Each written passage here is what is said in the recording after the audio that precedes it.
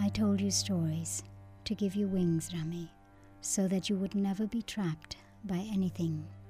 Your name, your title, the limits of your body, this world's suffering. I am telling you this now, this story, for it is a story, so that you will live. When I lie buried beneath this earth, you will fly. For me, Rami, for your papa, you will soar. That's Vaddey Ratner, reading from her novel In the Shadow of the Banyan, which is a 2016 Big Read selection. And this is Artworks, the weekly podcast produced at the National Endowment for the Arts. I'm Josephine Reed. Rami is only 7 when the Khmer Rouge comes to power in Cambodia. Descended from Cambodian royalty and living a life of privilege, Rami and her family are sent to the countryside, along with hundreds of thousands of Cambodians, for re-education and farm labor. Any hint of Western education was suspect, and intellectuals were routinely murdered. By the time the 4-year reign of the Khmer Rouge came to an end, Rami's family, except for herself and her mother, were all dead. It's a grim story, yet it's also filled with moments of beauty, descriptions of landscapes so vivid you can almost smell the blossoms. And the narrative itself is peppered with stories and poems, a legacy of Rami's father, which becomes a source of strength and hope for the little girl. In the Shadow of the Banyan is a novel, but it closely mirrors Vaddey Ratner's life and experiences as a child in Cambodia. While the trend recently seems to be fiction masquerading as memoir, Vaddey had no interest in chronicling her own life. Although the novel is deeply autobiographical, Vaddey Ratner wanted to portray more than one girl's struggle to survive under the Khmer Rouge. I didn't want to write it as a memoir because right away I felt that if someone picking it up, it could be mistaken for the story of my life. And the last thing I wanted was to have the focus on me. And yet the experience was so intensely, so profoundly personal that I couldn't write it in any other voice except in the first person. I think my first and foremost goal was to honor the lives lost, those who made the profound, monumental sacrifices to save me as a child. And I want the focus to be on them, on the experience, on the country that I loved. And I didn't want the book to be lost in the discussion. Well, how much of it is true? Can a narrator this young remember these things, which is often part of the discourse when you talk about a memoir. And I had a story that I wanted to tell, and the story was not so much about what happened to one country, what happened to one family. What I wanted to tell was a story that it was much more universal, a story about our desire for life even in the face of death. And I really wanted to honor that desire along with the people because I saw firsthand in my family how much they wanted to live and how much they fought to live. And you don't know why you survive and why others die. Even now, I can't really answer that question. So when I wrote this book, I wanted to honor the humanity, the love, the beauty that endure. I read In the Shadow of the Banyan. It's a painful book to read, and it had to have been a painful book to write. Can you tell me what went into the decision to write In the Shadow of the Banyan? Well, I think it began very early when I was a young child, after so many of my family members were taken away or gone missing. I would rehearse this imagined conversation that I would have with neighbors or people we had known before the Khmer Rouge came in to try to explain what happened to the rest of my family, why I, the one with a physical handicap and seemingly less resilient, should still be alive, should still be around.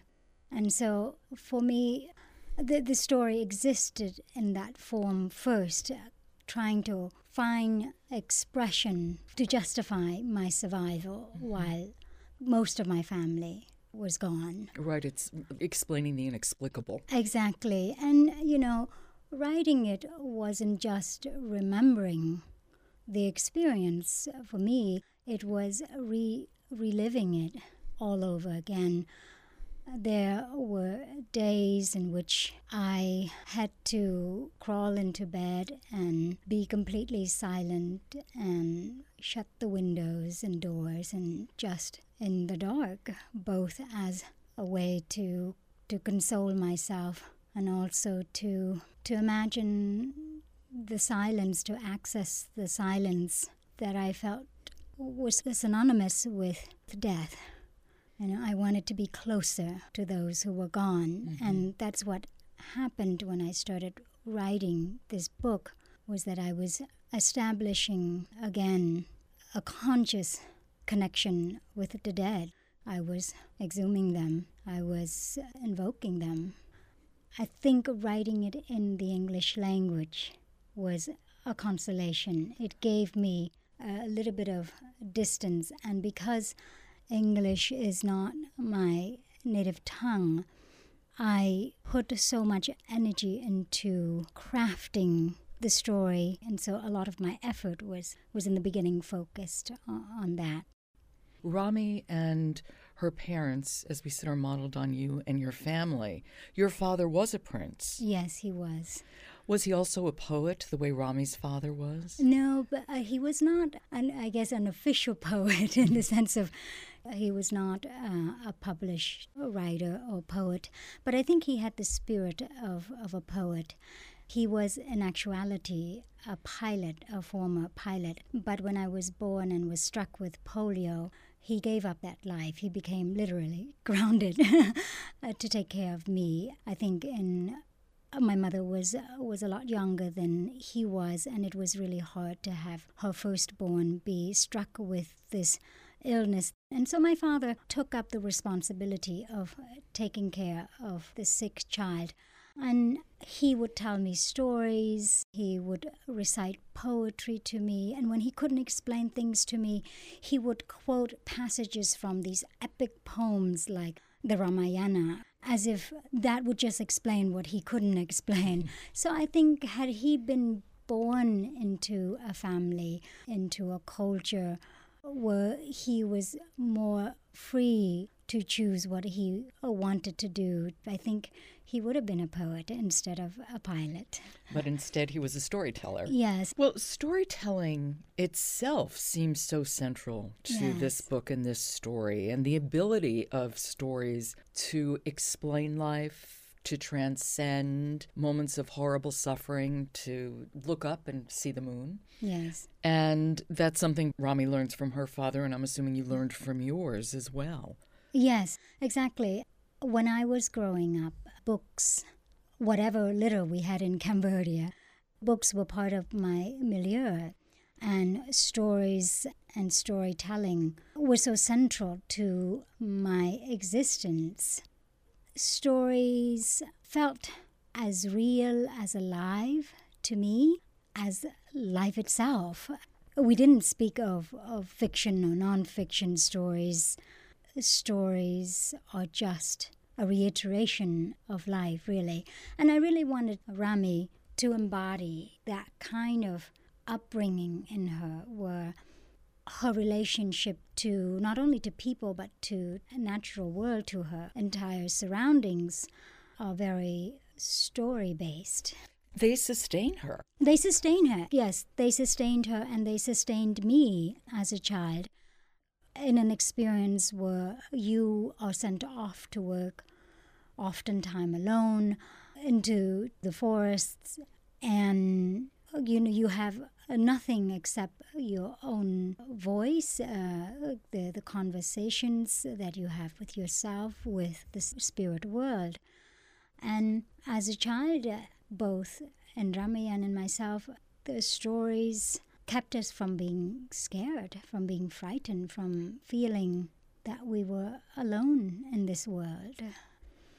It felt to me Yes. that it also gave her a sense of a bigger place than the place that she was in at that moment. You know, Yes. that whatever circumstance she was in, Yes. those stories gave her a sense of a universe that was so much bigger that she could access. Yes, definitely, definitely. It's not only a big universe, the one that you can see, but a world that you couldn't see. Like the world behind the world. Yes, the world behind the world. And this was very important for her survival, because when most family members are gone, she has to believe that they've gone somewhere where they are safer, they are not starving, that they are not being harmed.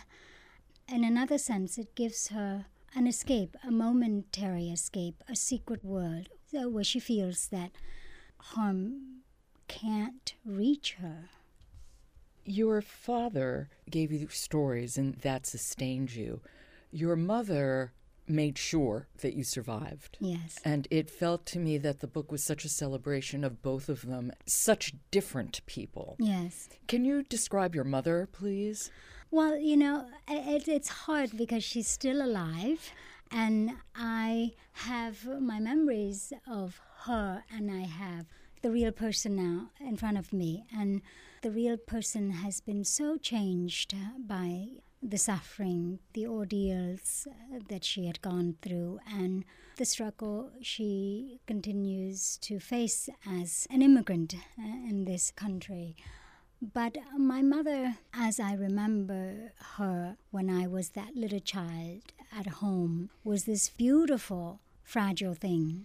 She was, as I describe Rami's mom in the book, like a butterfly, like this beautiful being, half spirit, half human. Then after my father was gone, I saw how she was transformed. And I didn't know where her strength came from, but there it was, in its full manifestation. And I clung to that strength, even though at the time it felt a little bit hard-edged to me. But I knew that she loved me very much, and that more than anything else, she shared my father's fierce desire for me to live, even though she didn't have always the gentlest words to express her love. And that's what I try to capture in Rami's mother as well.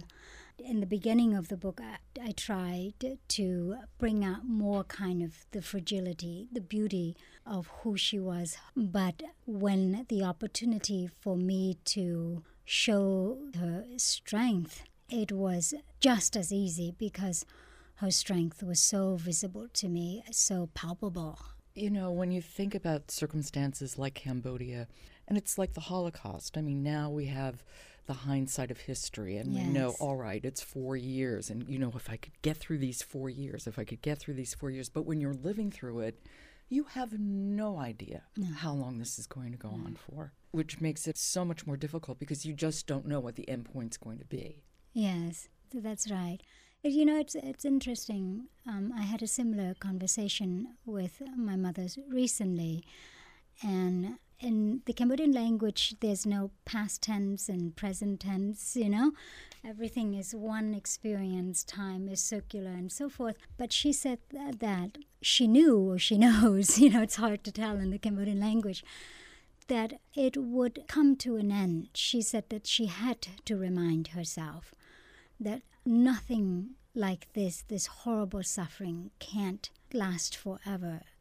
That if such terribleness, such horror has the power to be permanent, then we wouldn't have what we call the human community. The very fact that we exist, we as human beings exist as a community, speaks to the endurance of humanity. And, you know, and it's curious for me to hear her say that. The English-speaking side of me wanted to really press her. Did you feel that way in that moment? But, you know, when you live through something like that, you don't have such a forward way of looking at things. You're just trying to survive from one moment to the next. When you're enduring this level of suffering, if you can focus on what it takes for another breath, what it takes to move to the next minute, I think that is the very definition of strength. That is the very definition of your faith in life, that instead of just giving up, you're fighting. You're fighting with every breath just to take another step. Rami's mother urges her to remember who she is until she doesn't. Rami's mother shifted from, you're your father's daughter, you come from the royal family, and then she said, no, I'm wrong. You are the daughter of a servant. You are exactly who you are now. That seemed like such a pivotal moment in that book. Yes. What was happening then? What was going on? I think in the beginning, Rami's mother wants her to remember her core, who she is. And she believes that it is this core, knowing your worth, will be your strength. But then they arrive at a point in their experience where the talk of inner strength, the talk of this emotional life is no longer relevant. People are dying left and right, and they are being taken away at night, murdered. This is a completely foreign world, and it's more than that. It's like an alternate existence in which Rami's mother doesn't understand how to be a mother in the sense of protecting her child. And so her main concern now becomes, I want you to do whatever it takes to live. Even if you have to lie, even if you have to forget who you are, even if you have to steal, even if you have to forget me, forget yourself, just live. I think that's the transformation. In the book, there are many losses. I'd like to talk about two.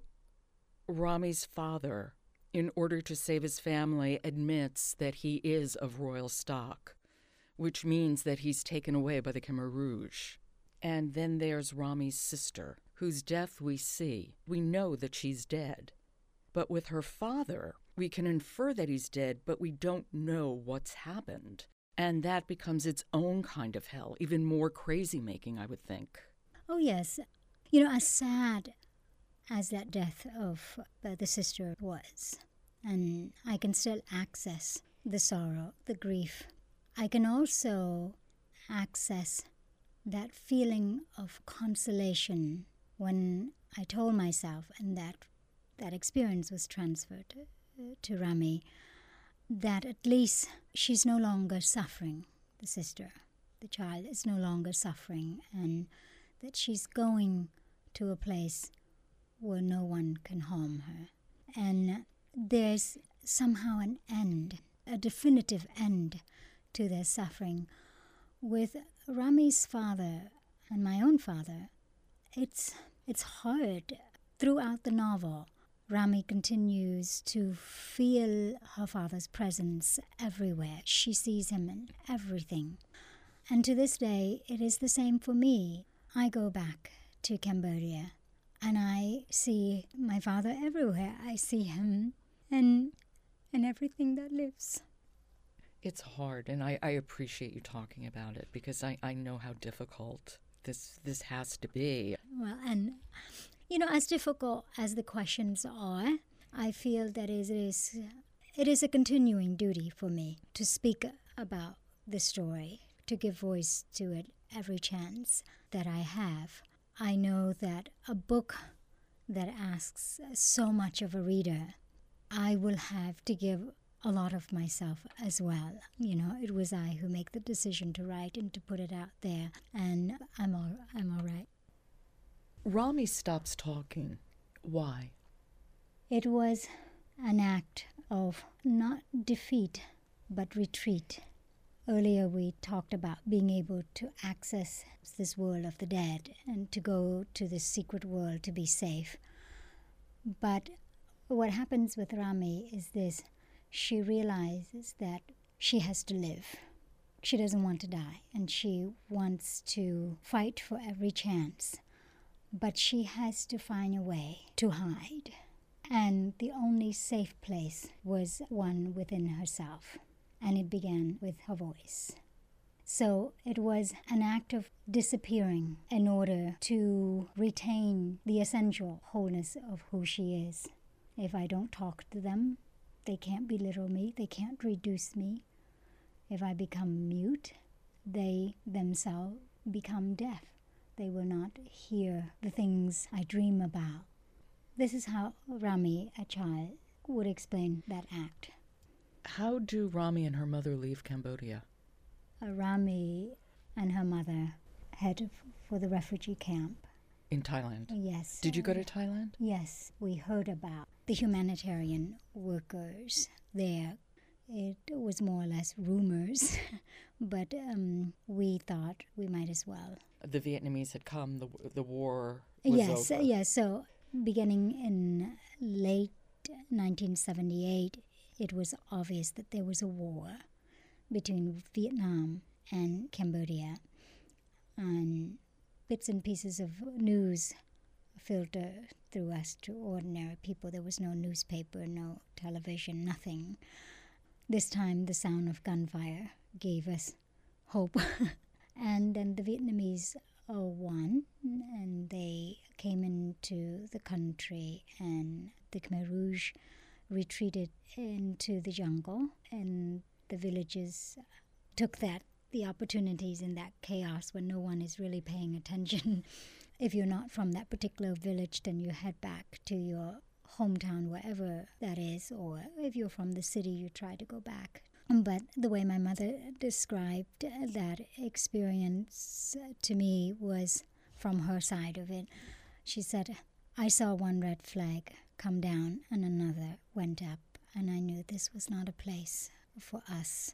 How long were you in the camps in Thailand?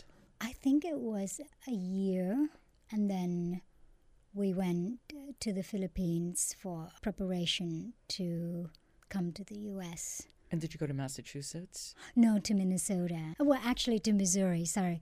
To Missouri first. We were sponsored by a Catholic organization to Missouri, and we stayed there from 81 to 84, and then my mom had a friend in Minnesota who was in the refugee camp with us but had left before.